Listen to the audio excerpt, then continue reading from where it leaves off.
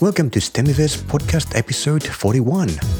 In this episode, Peter talks with Dr. Rebecca Johnson. Dr. Johnson is director of the Australian Museum Research Institute, a wildlife forensic scientist, a conservation geneticist, and co-chief investigator of the Koala Genome Consortium. Rebecca is the first female science director in the museum's 190-year history and is an adjunct professor at the University of Sydney. She and her team were instrumental in establishing the museum as a global leader in the field of wildlife forensics and applied conservation genomics, including developing strong translational research with direct links to industry. She is a member of the Australian Academy of Forensic Sciences and represents the museum on more than 14 government and industry committees. Of Rebecca's many achievements, one that stands out is being one of the inaugural 30 Superstars of STEM. This is a group of some of Australia's most dynamic scientists and technologists whose mission is to create role models for young women and girls and working towards equal representation in the media of men and women in STEM. This is Stemiverse podcast episode 41. Stemiverse is a podcast produced by Tech Explorations. Our mission is to help educators become awesome at teaching STEM, be it at home or in the classroom. Whether you are a professional or casual teacher teaching in a classroom or a parent or caretaker teaching at home, this podcast brings you the knowledge and experiences of practitioners, academics, entrepreneurs, and lifelong learners who are passionate about education and strive every day to help our children prepare for life in a world of radical change and, why not, abundance. This podcast is brought to you by Tech Explorations, a leading provider of educational resources for makers, STEM students and teachers. For a limited time only, go to texplore.com/Stemiverse and receive Peter's latest ebook, Maker Education Revolution, a book about how making is changing the way that people learn and teach in the 21st century. Hi Rebecca, thank you for being on Stemiverse. How are you today? I'm really well. Thank you so much for the invitation to be here. It's my pleasure. I know you're a very busy person. You've got a lot of responsibilities. I think you're traveling overseas recently, or did you just come back? I'm about to go overseas to catch up with my fellow PhD students. We're having a bit of a reunion, so that's a bit of fun, actually. Oh, that's amazing. But you're right, I do lots of travel for work. This year I've actually done quite a lot of domestic travel, but it's quite common to be invited to give talks overseas, which is a pretty amazing opportunity. So I do that too. So you are a researcher, you are a director at the Australian Museum, as we're going to go through that a bit later, but you're also a teacher. So you've got students, like PhD students in this case. So you've got a lot of responsibilities. You're a very busy person. Yes, all of the above is true, and it's all wonderful. I love it. I feel very fortunate to do the job that I do. Great. And you're a superstar as well. We'll drill into that too. Yes, officially. Well, could you take a few minutes just to give us a little bit of background about you, just to set the context for our listeners? And then I'd like to ask you about a lot of different things, including what is it like to be a director of, I think, Australia's perhaps oldest museum, the Australian Museum? Yeah, that's correct. Great. Okay, so tell us a few things about you. As far as my education goes, I went to the local public school for primary school and similarly for high school. So I'm a big fan of government schools and I'm very, very pleased with the opportunities that I got at government schools. Absolutely. Yeah. I then was lucky enough to go to the University of Sydney. I had like all school children, lots of different interests. I actually really, really wanted to be a ballet dancer for quite a few years while I was at school. But I can actually remember a very early moment when I did want to be a scientist. But that took me a while to come back to, not until I was actually deciding to go to university when I thought, actually, I'd really like to do science. Can you remember that moment when that spark came in? Yeah. When I was a young child, I can absolutely remember that moment. Can you tell us what was it like? Yeah, I'm happy to tell you the story. I was a huge reader. I loved to read, something I don't have sadly a huge amount of time to do these days. But as a child, I was a voracious reader. In fact, I used to wake up so early in the morning as a very small child, like preschool age. My mum would set me up with audio books on the record player, and I would sit there and listen to the audio and follow along with the book. And that's actually how I learned to read. I learnt to read before I went to school because I loved it so much. And when I was around about 11, I remember very distinctly reading a book, which is still one of my favourite books to this day, called Sadako and the Thousand Paper Cranes. Yeah. So it's a child's fiction book written by Eleanor Kerr, who's an American author, but it's about a little girl who experienced the bomb in Hiroshima. So she's a little Japanese girl, and unfortunately she became very sick with leukemia. And in this book, she was very sick, and there was this Japanese fable that if you could fold 1,000 paper cranes, you would be granted one wish, and her wish was to live. And so I thought, wow, what an amazing book. And it was all about her story as a young girl being sick. And at the end of the story, she died. And even talking about it now makes me quite emotional. But I remember as a child being utterly shocked. This is not the Disney type ending that you're accustomed to expecting at the end of the book. Normally everything works out fine. And so I remember being very moved by it and announcing to my parents at the time, I'm going to be a scientist and I'm going to cure cancer because this was such a devastating outcome, and what could I do to help? So that was as an 11-year-old. And obviously, like all children, and what is great about all children is that I had so many different interests over the following years that by the time I ended up in high school, I loved ancient history. I loved what at the time was 3-unit mathematics. So I did really advanced maths, really advanced ancient history. I threw French in there. And then I decided in year 11 that chemistry, I've done enough chemistry. So for my HSC, I didn't actually do any science subjects. So imagine how challenging that was. Well, actually, I didn't see it as a challenge at all. When I decided to do science at university and I was accepted into science at the University of Sydney, I then, of course, had to go back and do all these bridging courses to learn all the things that I was expected to know as prerequisites. So that's kind of my early education side of things, where I suddenly realised I really want to do science. And then early in my degree, I was very, very taken by genetics. And so that's what I then focused my majors on. I was particularly excited by the applied aspect of science and the application. So what was the real world outcome, and what we now call translational science, I suppose. So not so much the theory, but you liked being involved with experiments and chemicals.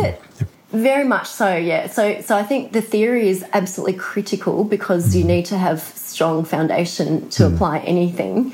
So the strong foundational science is really exciting and very stimulating. But for me, I was particularly attracted to to problems that I could solve with it. And I actually often think back to Sadako, the book with her as the character, and I think, well, that's exactly what I wanted to do. I wanted to figure out something that was going to have that kind of outcome. And, of course, I don't do anything like that now. But that kind of motivation to translate something into an outcome that I felt was meaningful is definitely where I've ended up. And so at the University of Sydney, I then went on to do honours with two incredible mentors, Professor Marianne Frommer and Professor John Sved, both wonderful geneticists. And I worked on Queensland fruit flies, so understanding the origin of outbreaks of Queensland fruit flies, which were very, very big at the time, still are. They're still very economically important. So I was looking at them from a genetic basis of where do these outbreaks come from? Could we pinpoint them with DNA where they were coming from? Because when an outbreak happens in South Australia, for example, that's that's absolutely catastrophic for the citrus industry. And so if we could actually find where they were coming from, then that would be really, really worthwhile. What we found is that there was no specific signal, which really pointed to the fact that they're being moved around in trucks, like as you would expect, basically. Yeah. So from all of that, what I understand, or what I think is happening, is that you are drawn to big problems, like being, say, an 11-year-old girl wanting to cure cancer, for example. It's not like a small, tiny problem. It's like a big one. Is there a pattern there? And if you think back during your school years, as you were jumping in between different interests, let's say, so you had science, you had mathematics, I think ballet was in there as well. Did you see a pattern of being drawn or motivated to solve big problems? I've never thought of that before, Peter, but you're absolutely right. And I even think about what drives me today. They could definitely be described as big problems. It's hard to say, because I think when you're a teenager and younger, everything seems like a big problem, and everything doesn't seem like a big problem because you're living in your own little world to some degree. But yes, definitely, even weirdly as a child, I loved current affairs. I loved knowing what was happening on the news and learning what was happening internationally. And I still, if I'm going to binge watch something, it'll be something like Four Corners, for example, which is, I've been told, is quite unusual. You're right. That is, my young years could probably be described like that too. Well, that's pretty, I think that's a very good signal, because what you're doing now at the Australian Museum, you are the first female director of the Australian Museum's Research Institute, right? And as we said earlier, the Australian Museum has got a very old history. It's 190 years old, maybe a little bit older than that. And you're the first female director. So I guess there are both big problems that you've got to deal with there, because you don't just do museum work, right? You do research as well, and a lot of other important work. And the first female, which is an achievement on its own. I'd like to ask you first, what took it so long for the first female director? But you are correct. We're 191 this year. Yep. Which makes us, we're actually the second oldest scientific institution in the country, which is pretty special. And the first one, in case you're wondering, was the Botanic Gardens. So it's very common when humans, they move to a new place, they have to understand the flora and they have to understand the fauna. And the West, or the European way, is to set up a scholarship framework around that, which is obviously what the museum is, and the Botanic Gardens. Which is also in Sydney for our overseas listeners. Yes, that is also in Sydney. So, and we date only a couple of decades after the first European settlement of Australia. So we're a very early institutions. There was a bank, there was a school, and they set up the museum and the Botanic Gardens. I am the first ever female director of science. Why did it take so long? Yeah. That's a tricky question. Because I think you got the job in about a couple of years ago. Was it 2015? Yes, I've been doing it almost exactly 3 years now, which is very exciting. Interestingly, I've been at the museum for more than 14 years, so I've held a number of different roles during that time, and only much more recently did I take on the director role. And being internally appointed in our field is also quite unusual. So it was somewhat of a surprise to get the director role, because it was an international field that they interviewed. So I have to look. My director, our director of the entire museum, Kim McKay, she's the first ever female to be director. Wow. So it took a long time for that to happen, and about 1 year after she was appointed, I became director of science. Why do you think it took so long? Were the conditions hard? Maybe the candidates were not available? I always think about that in a country like Australia, where it is an open democracy, market values, meritocracy as well. It seems like it takes a lot of time for these things to happen. Yeah, look, again, these things are always quite complex. There's lots of factors, and then there is the kind of, why didn't this happen sooner? When you think about, we have previously had very senior females at the museum, which is which is actually quite unusual for when you look at the statistics across academia. And two of our most senior scientists were female, which is, again, kind of really bucking the statistics that you hear that it's so much in the other direction. I think museums are quite traditional institutions in that they had a certain model of who they would appoint. And in the past, it was actually an internal appointment model. You would be a junior curator, and then you would potentially work your way up to a senior role, and then eventually you were kind of the deputy director, and then you would become the director. Right.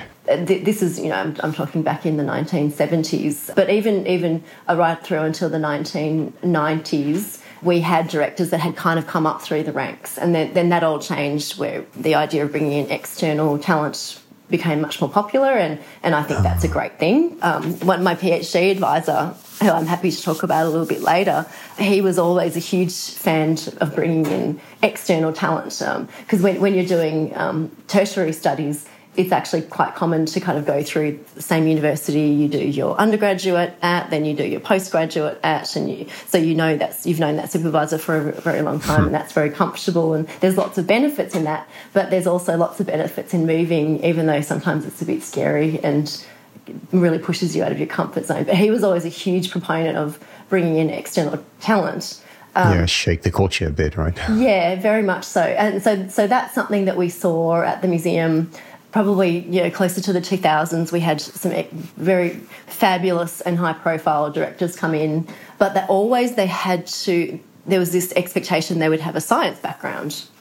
And even that's kind of changed.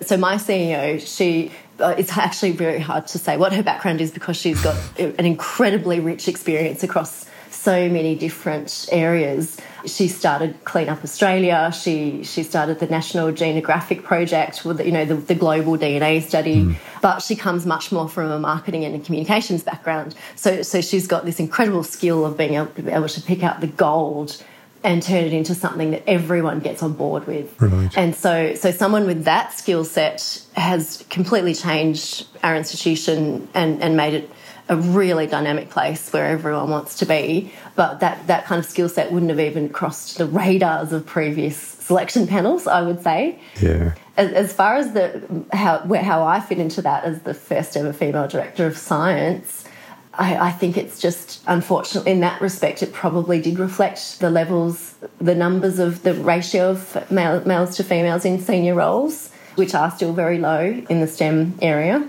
Right. And so it just took a long time. So simple statistics, right? Simple. Yeah, it's just not enough. Yeah. So maybe let's get into this topic and talk a little bit about why aren't girls and females in general represented in STEM disciplines as much as boys are.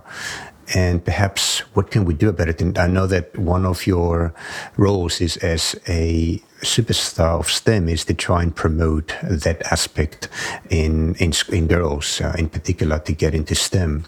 So maybe talk a little bit first about a couple of root causes. Again, I know it's a complex phenomenon. It's not just one or two things, but maybe a couple of things that we can identify in our society, say in Australia, and then look into things that we can do to improve the situation. Yeah, sure. So again, that's super complex, and it's also very hard for me to generally say, well, girls are X, and that leads to Y. Where do we start, perhaps? Where do we start? I would actually even start with just STEM in general, that perhaps had some PR issues in the past, that it's too hard or it's challenging to teach, or there are no jobs. All of these things can kind of filter down and almost become part of the subconscious. Yeah. So that kids go, oh, that's so hard. And I guess I would say, and particularly for girls, STEM is all about learning to fail. It's all about learning the process, but being comfortable getting things wrong. And the reading that I've done in this area, it does appear that girls are... something along the line happens where girls seem to really withdraw from things where they might fail at. Oh, so they're like perfectionists. They don't like to fail. And it's potentially something that happens so early and it's so subconscious it would be hard to even pinpoint what point that kind of starts featuring in small children. But girls don't like to fail, and that's a gross generalisation, but none of us like to fail. But I think fostering an environment where that's actually part of the fun and that's part of the learning process, and there's no shame in that, I think is really, really important. And you mentioned the Superstars of STEM program. Mm-hmm. It's a wonderful program, and I'm so honoured to be part of it. And it's run by Science and Technology Australia, who have really, really put a lot of energy into the very big gap with women in STEM. And the whole point of that is that there are female role models in STEM, that you can look at the 30 of us and we're all from completely different disciplines, completely different career stages. Some of us are managers like myself, some of us are mathematicians, some of us have created entire coding clubs that are now being rolled out to schools. And the point of that is that suddenly, if you ask a child to draw a scientist, they're not just drawing an Albert Einstein-like figure in a white lab coat. Yeah, which is, inherently an older white male. Yep. They suddenly think, once you see it, you can be it. And because there have been so few role models, and there are even stats looking at Twitter, for example, which is something that scientists use a lot to communicate. Something like more than 90% of the most followed scientists on Twitter are male. Mm. And there's plenty of females out there with really interesting things to say. It's just that they don't have much of a voice, or there's not very many people listening to those voices. And the whole point of the Superstars program is to actually highlight that the voices are there and they're really cool to listen to. So here's a variety for you to kind of look up and learn what they do. Yeah, I'm looking at the Science and Technology Australia website, where it's got a list of the superstars of STEM, and there's a lot of diversity there. And I'm looking at the photographs. There's so many different contexts where science takes place. There's a lady there, Dr. Fiona Kelslake. It looks like a field, I think. She's got the coolest job in the world. Yeah. She works on wine. She's the wine scientist. There you go. Yeah, which is awesome. There's Dr. Suke, of course. We interviewed her last week next to our humanoid robot. There's you in a lab with your lab coat. It's a bit of a classic science.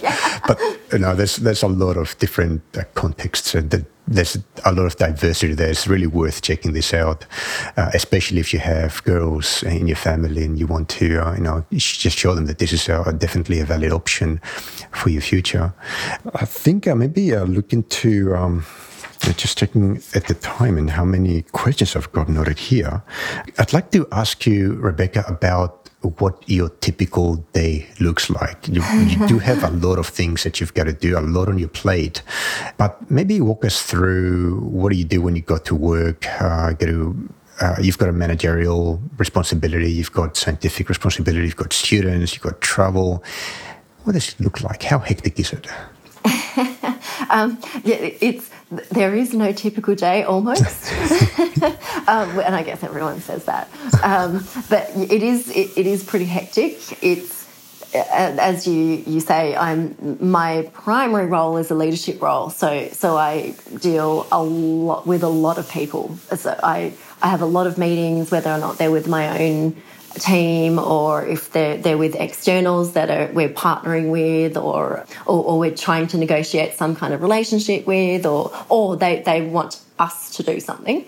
So a big part of my job is promoting the work of the museum. So promoting the science that we do and reminding people of, it's very foundational. We are in the business of understanding Australia's biodiversity, which is very, very important. And we do all these cool things, translational things with it. And I'm sure we'll talk about that a little bit later.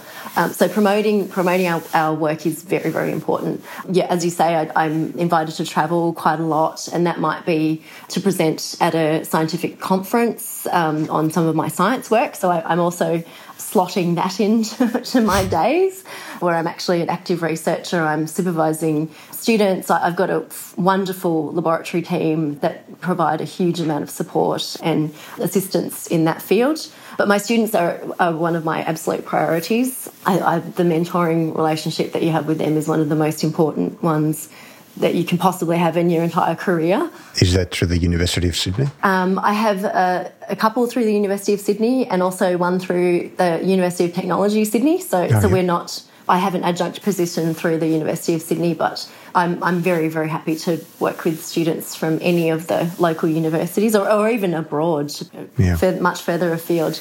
The students that we have tend to spend a lot of time at the museum, but there's lots of different ways that you can be a supervisor. So then I also, as part of my leadership role, I'm also representing my division to our CEO. So if there are questions that happen around science, so there's budgets, there's replacement of capital items. So in the collection that we have here at the Research Institute, we have many, many millions of specimens. So the back part of the museum, if you've ever visited, that you would probably not even notice, has got millions and millions of birds and mammals and insects and snails and worms. So that's a whole storage issue on its own. And so I might be advocating to replace the cabinets for the entomology collection, for example, and negotiating budget for that, or determining sources of funds. In addition to that, we have lots of priorities at the museum which are around exploration and discovery, and we do that via expeditions. So last year we did a big expedition to Lord Howe Island, where we did a big broad-scale biodiversity survey of lots of different groups of animals living at Lord Howe Island. And that was very valuable because we've been going. It was the first expedition we ever went on at the museum in the 18. So when somebody visits the museum, there's a lot of specimens, a lot of specimens in like behind the glass. But there's a lot of work that needs to be done to preserve the specimens and replace them over time, and that's also one of your responsibilities, right? Yeah, very much so. And so then coordinating some of these big expeditions, which are the discovery aspect of what we do, and another thing that you might find me doing from day to day, or whether or not I'm assisting with the oversight of the science or pulling in different groups to do different aspects of the science, or working on how we're going to fund that expedition. So talking to sponsors or government agencies. And then we're a state government institution, so our minister or our government might be interested in particular things that we have specialty in. So I might be talking to the minister on fish fossils, for example. So it's an incredibly diverse job that I have. I sit on quite a number of committees, both for science-related things, but they also might be a little bit more industry-related, so that they could be working with the aviation industry for understanding bird strikes, which is wildlife colliding with planes, or it might be working with one of our government organisations on how do we handle genomic data, for example, as another committee. Yep. Yeah, so it's very, very broad. So you never get bored, I suppose, do you? No, I never get bored. I'd like to, just mindful of the time as well, I'd like to ask you a couple of science-related questions just to drill into the science that you did in your training, because that's quite interesting, like conservation genomics, for example, and wildlife forensics. And then I've got a couple of other questions on how you can be so productive, and focused in your work. But let's start with science first. What is wildlife forensics and conservation genomics? Yes. So you were the one that pinpointed my fondness for big problems, which was a great characterisation of what I do. So wildlife forensics is really like animal CSI, basically. So forensic just means working within the restrictions or the expectations of the legal system. So just like the human forensic labs that you might be more familiar with or have seen on TV, even if they're not quite accurate on TV, you have some idea of the kind of things that are required. Well, wildlife forensics is exactly the same, but it's for questions around wildlife. And those questions are things like illegal wildlife being smuggled into the country to be sold as pets, for example, or they're smuggled out of the country because Australia's wildlife is very special. We have a lot of unique species here in Australia that can attract a lot of money overseas in the illegal trade. So wildlife forensics is really the description of doing our applied wildlife science. So which is, if we brought a bird egg, for example, we can use DNA to identify what it is, even if it's a tiny, tiny embryo that's very hard to distinguish from looking at it. Using DNA, we can tell you what it is. Then, and if it's been illegally brought into the country, then the agencies involved in that might be able to charge someone with a biosecurity infringement if it's something that's potentially a biosecurity pest, or an endangered species infringement if it's something that's protected. So that's one example. It can be much more routine than that. So it can be just, I mentioned earlier working with the aviation industry. We work with them practically daily. We'll get specimens sent to us that have been scraped off planes, aeroplanes, or ingested. If they're ingested, then that's usually going to have been a fairly significant incident. But a lot of the samples that we get were just found on the runway, or they found a blood smear on the aircraft when it's landed, so that they probably haven't even known that they've hit something. So you need to figure out what it is. And, exactly. And then that's... Not only is that mandatory for the airports to report something once they've hit it, they also like to know what it was so that they can then make sure that their risk management procedures are suitable for the environment. So that's a much more routine forensic process, but it's exactly the same. And the forensic side of that is where we have all of these very standard procedures that we have to follow. We have to understand what the test is capable of, what it's not capable of. How do we know that we haven't accidentally mixed up our samples? How do we know that there's not contamination? All of those things that if you were in the unfortunate position to have your own DNA being analysed in some kind of crime or in some kind of potential legal implication, you would want to make sure that your samples had been handled in exactly the same way. We do that for wildlife here at the museum. So that's detective work then for wildlife, which is very similar, since we're all biology, right, for what you do for human cases. Yeah. As far as the actual techniques go, they are very similar. Yeah. The background knowledge is quite different because we're often handed a bird egg or a shark fin or a gallbladder. The range of samples we could talk for another hour about the types of things that we've seen. So we could be handed any one of those things. And we then we have this unknown thing that if we're fortunate, it's a whole animal, and then there's reasonable characters that we can start to narrow down what it is. But often we have no idea. So the background knowledge that we have to have is understanding how animals are related, and so that taxonomic knowledge of the tree of life, basically. And there is no better place than a museum to understand taxonomy. So that's why it was the museums are considered very traditional and foundational scientific institutions, but the wildlife forensics was something that was very translational work that I was very enthusiastic to start here, and is a great synergy with the kind of work that we've been doing for 190 years, really. That's great. And it's conservation, genomics, and like an associated discipline. Is that why you bundle them together in your case? Yeah, so for us, again, as a government institution, we are often asked for advice on conservation or understanding different populations of wildlife. So from a genomics perspective, what we're looking at is what is the diversity of this population? I think we generally agree that more diversity is better, because that means you've got more animals in a population that are dissimilar, so that if a disease or something unusual starts sweeping through the population, the more dissimilar the animals are, the better chance some of them have of surviving a catastrophic situation like that. One example that I often use is the Tasmanian devil.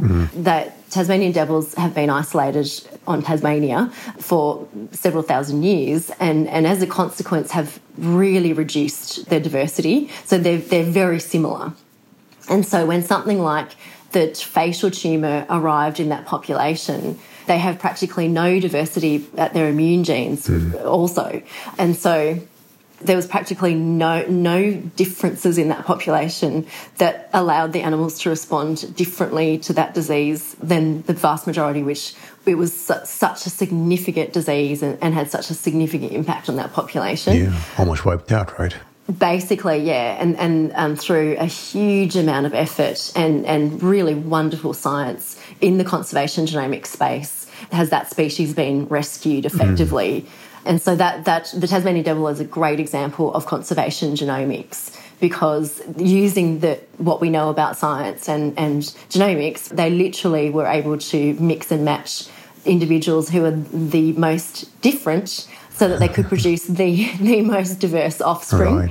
Isn't it amazing? So science basically did nature's work just in a much shorter period of time and managed to save the species. Where do you think that if you had left it to nature to do this job, Tasmanian devils would have gone extinct or survived? What are the chances? Well, I think in combination with the facial tumour, and this is work that colleagues of mine do. We don't really do very much work on Tasmanian devils. In the context of the facial tumour, it probably would have wiped out the vast majority of that species. And there were likely to have been pockets in some of the really remote and uninhabitable areas for humans in Tasmania. And those animals may have survived and, best case scenario, have managed to re-establish themselves as a population. But again, we call that a bottleneck. So when you wipe out a lot of individuals from a population, you're forcing it through a bottleneck where there's not very much diversity. And so what's going to come out the other side... Yeah, you need to have enough individuals. Yeah, you just don't... There's nothing to work with to come out the other side of that bottleneck. So even had a couple of remnants clung on, then they would potentially have been very inbred themselves. And so from the conservation genetics perspective, we work with the idea that we want to maximise diversity. And so we work on lots of different species, learning that and advising on that, basically. Yeah. Great. Well, good work. And there's a lot more to be done, right? Isn't it just the Tasmanian devils? There's so many species in danger. Absolutely. And what I would say is let's not get to the point of the Tasmanian devil with as many species as possible, because that was a huge amount of effort and money and time and ongoing all of the above. Let's try and maintain what we have so that we don't have to keep on rescuing things at a huge expense. I'd like to ask you, because we just have a few minutes left, I'd like to ask you about your productivity habits. So I'm not sure if you heard about the highly acclaimed book, The 7 Habits of Highly Successful People, which I read sometimes. It's a great book. Everybody should read it. What are your habits that make you productive, successful, obviously, but you have a lot to juggle? Have you over time developed any habits like the ones that outlined in the book? I would say yes. And again, this is something that I think about a lot, because I wonder, are there some of us that are predetermined to be that way more than others, or is it something that you can develop? And I think it's probably a combination. You have to be conscious about it, right? I don't think that these things just happen. You need to work on them to make them work for you. Yeah. And perhaps there are some just different personality traits that are much more predisposed to these habits being adopted and then amplified. But certainly being proactive, really, and dogged, and around being proactive, it probably would be almost my number one piece of advice. It reminds me of Tasmanian Devil's situation where we left it for too late, or not too late. Finally, we fixed the problem, but we could have done a lot more earlier with a lot less cost. So being proactive just helps in conservation and personal life. And I think about people come to me and they say, this amazing job's come up and I don't know if I should apply for it or not. What do you think? And I say, well, if you don't apply for it, no one is going to come knocking on your door and offering it to you, are they? So that's what you want. Exactly. I guess that kind of sums up the way that I would go about things. And being proactive is also somewhat a willingness to fail, which can be really uncomfortable because when you go out there and go for things, it doesn't always work out.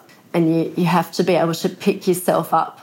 Isn't science mostly a failure? Like, think about when you try to discover something, it doesn't matter whether it's biology, science, physics, and you have to do an experiment to confirm. Like, most of those experiments will fail.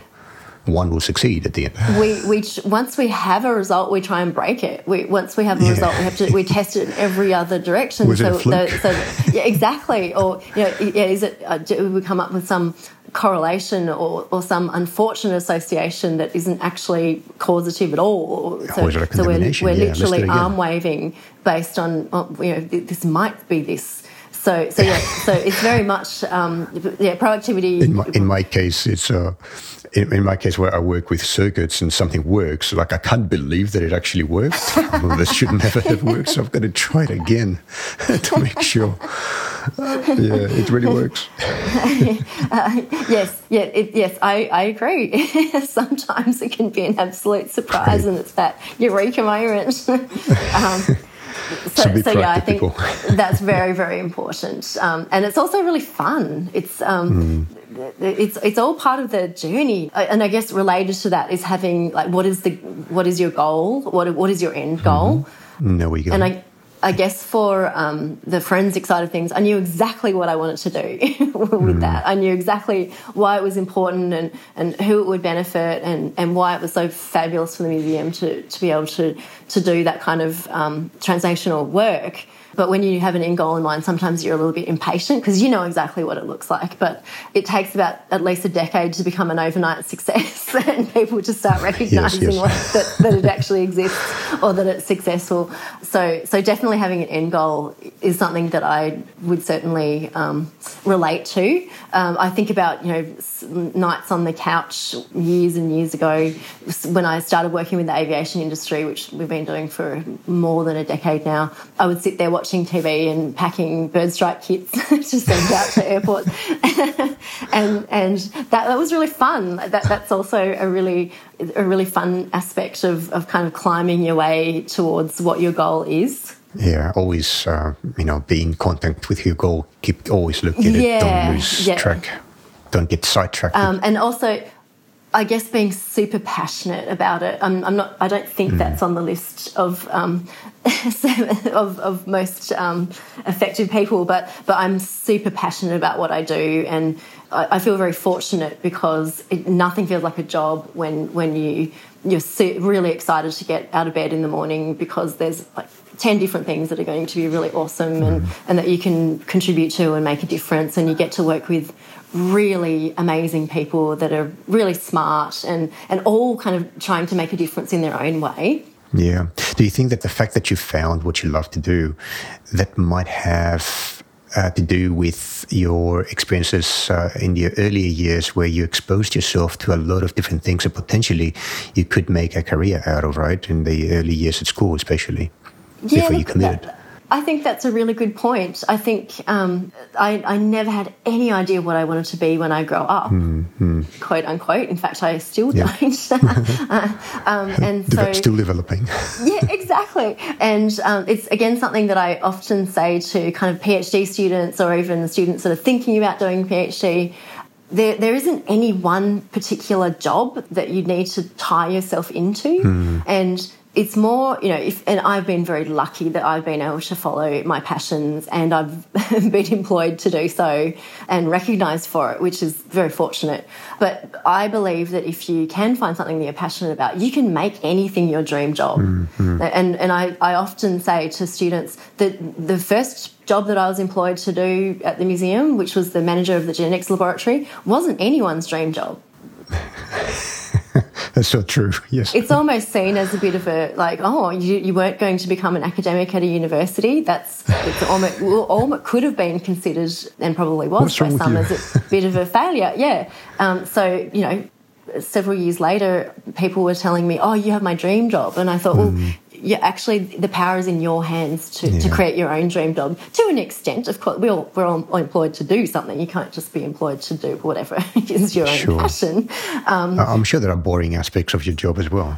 Oh, there are definitely some routine parts of the job. So keep an eye on the ball, connect the dots from where you are here now to where you want to be, and just one step at a time, right?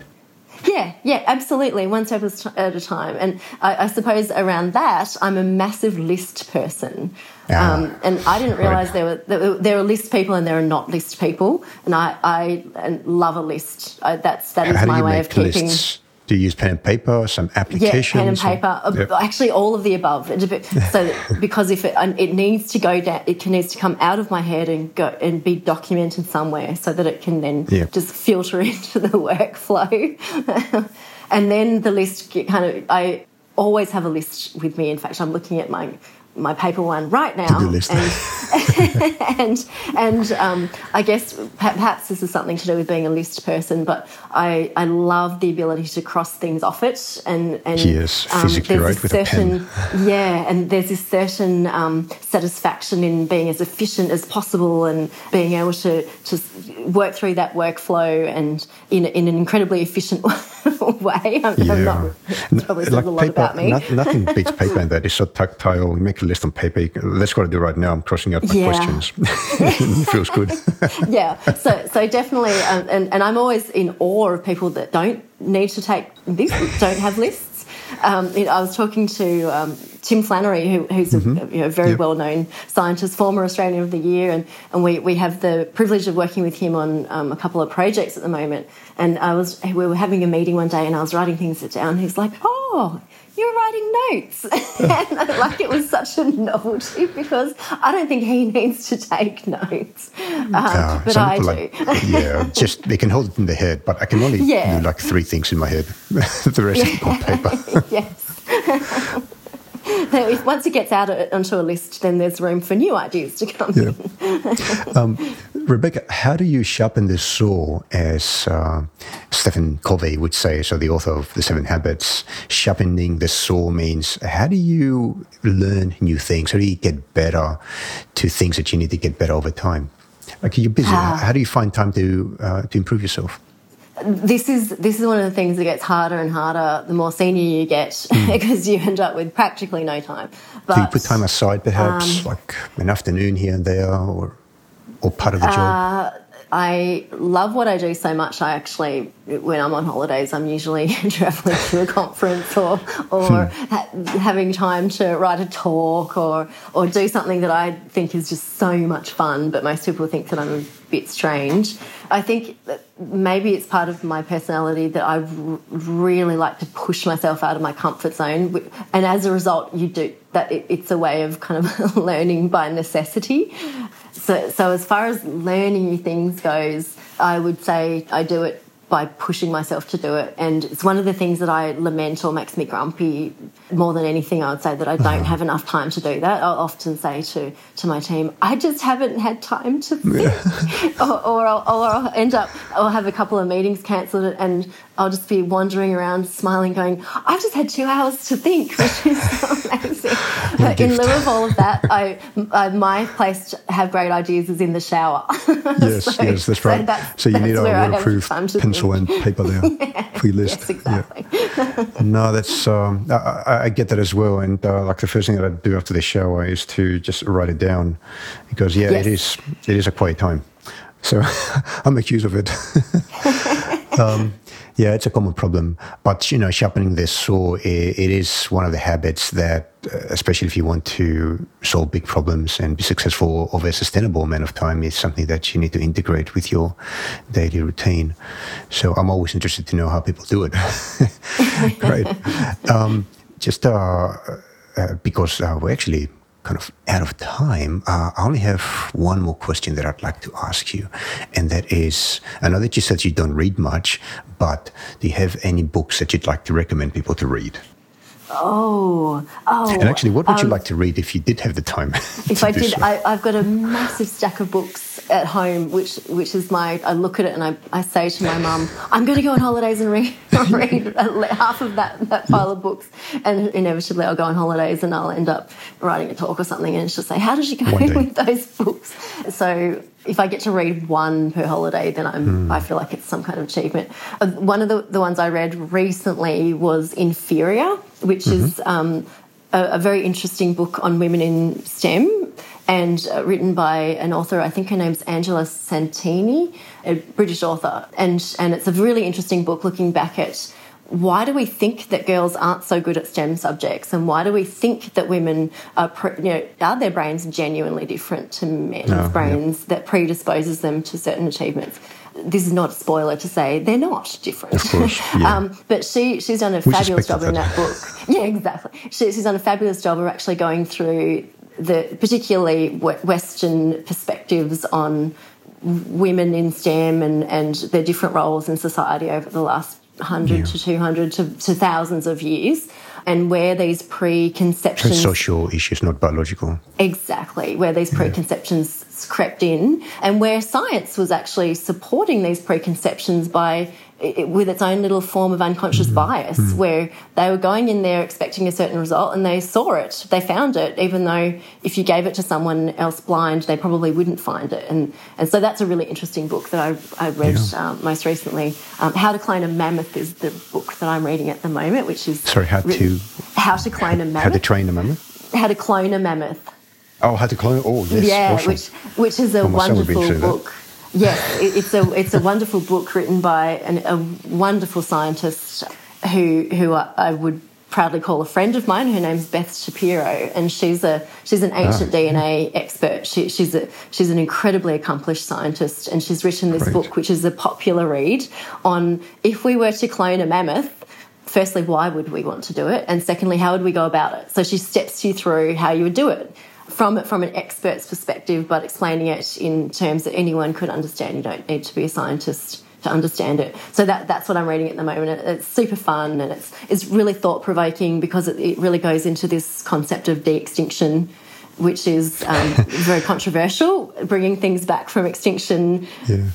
It's so interesting as you mentioned that, as you were talking about the book and what it's about, one of the questions that I had to ask was whether you'd be able to bring back the Tasmanian emu, which I think went extinct in the 1800s, according to Wikipedia. But it's okay.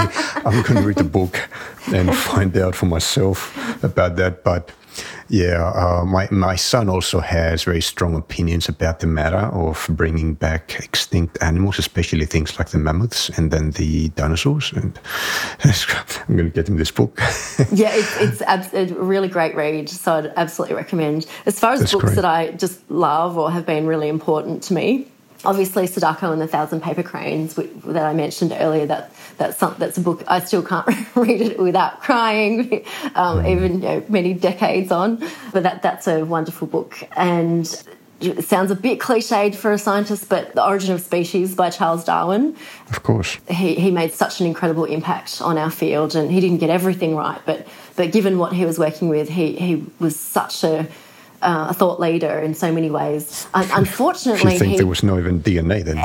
Exactly, and things that he predicted were only able to be explained decades and decades later through DNA and understanding genetic principles. Unfortunately, there is some documentation of him having some very unfortunate correspondence around what he thought were the limitations in females and their ability to do science. So everyone's got their shortcomings, I suppose. He was also like a person of his time as well, and like thinking about what science was like, and then what society, especially established sort of dogma, religious dogma, especially about where life comes from and what the place of a person is, depending on the gender, even race in society. Like, he had to fight against a lot of misconceptions. Yeah. And when you consider that his works in that context, he was such a revolutionary as far as scholarship goes, and under the constraints, he grew up in a very religious family. His father was a minister, his grandfather was a minister. He was a religious man himself, and to be coming up with these ideas, he was so conflicted. His brain would tell him one thing, and his religious training would tell him another. Yeah. So to produce that kind of work is pretty astonishing still to this day. And finally, I would say one of my all-time favourite series of books, it would be the Harry Potter books. They're such fantasy.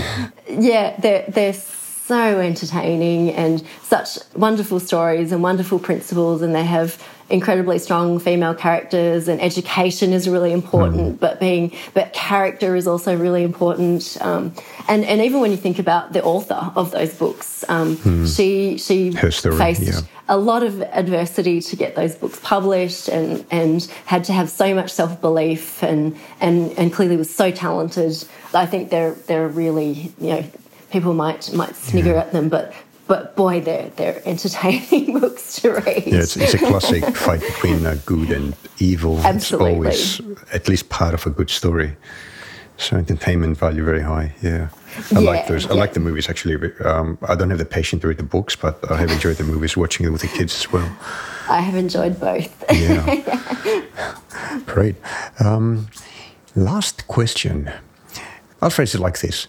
Let's say you could go back in time and meet your 12-year-old self, maybe a little bit after you had that science and cancer thing and idea. What advice would you give? And imagine now, like, you are 12 years old, of course. You need to phrase your advice so that you can understand it back then at that age. What would it be? And it could be anything. It could be about, career. It could be about how society works. It could be about, how to be successful, how to deal in a world that is even still now predominantly dominated by men, at least in positions of power. What would you say? Tricky. No pressure.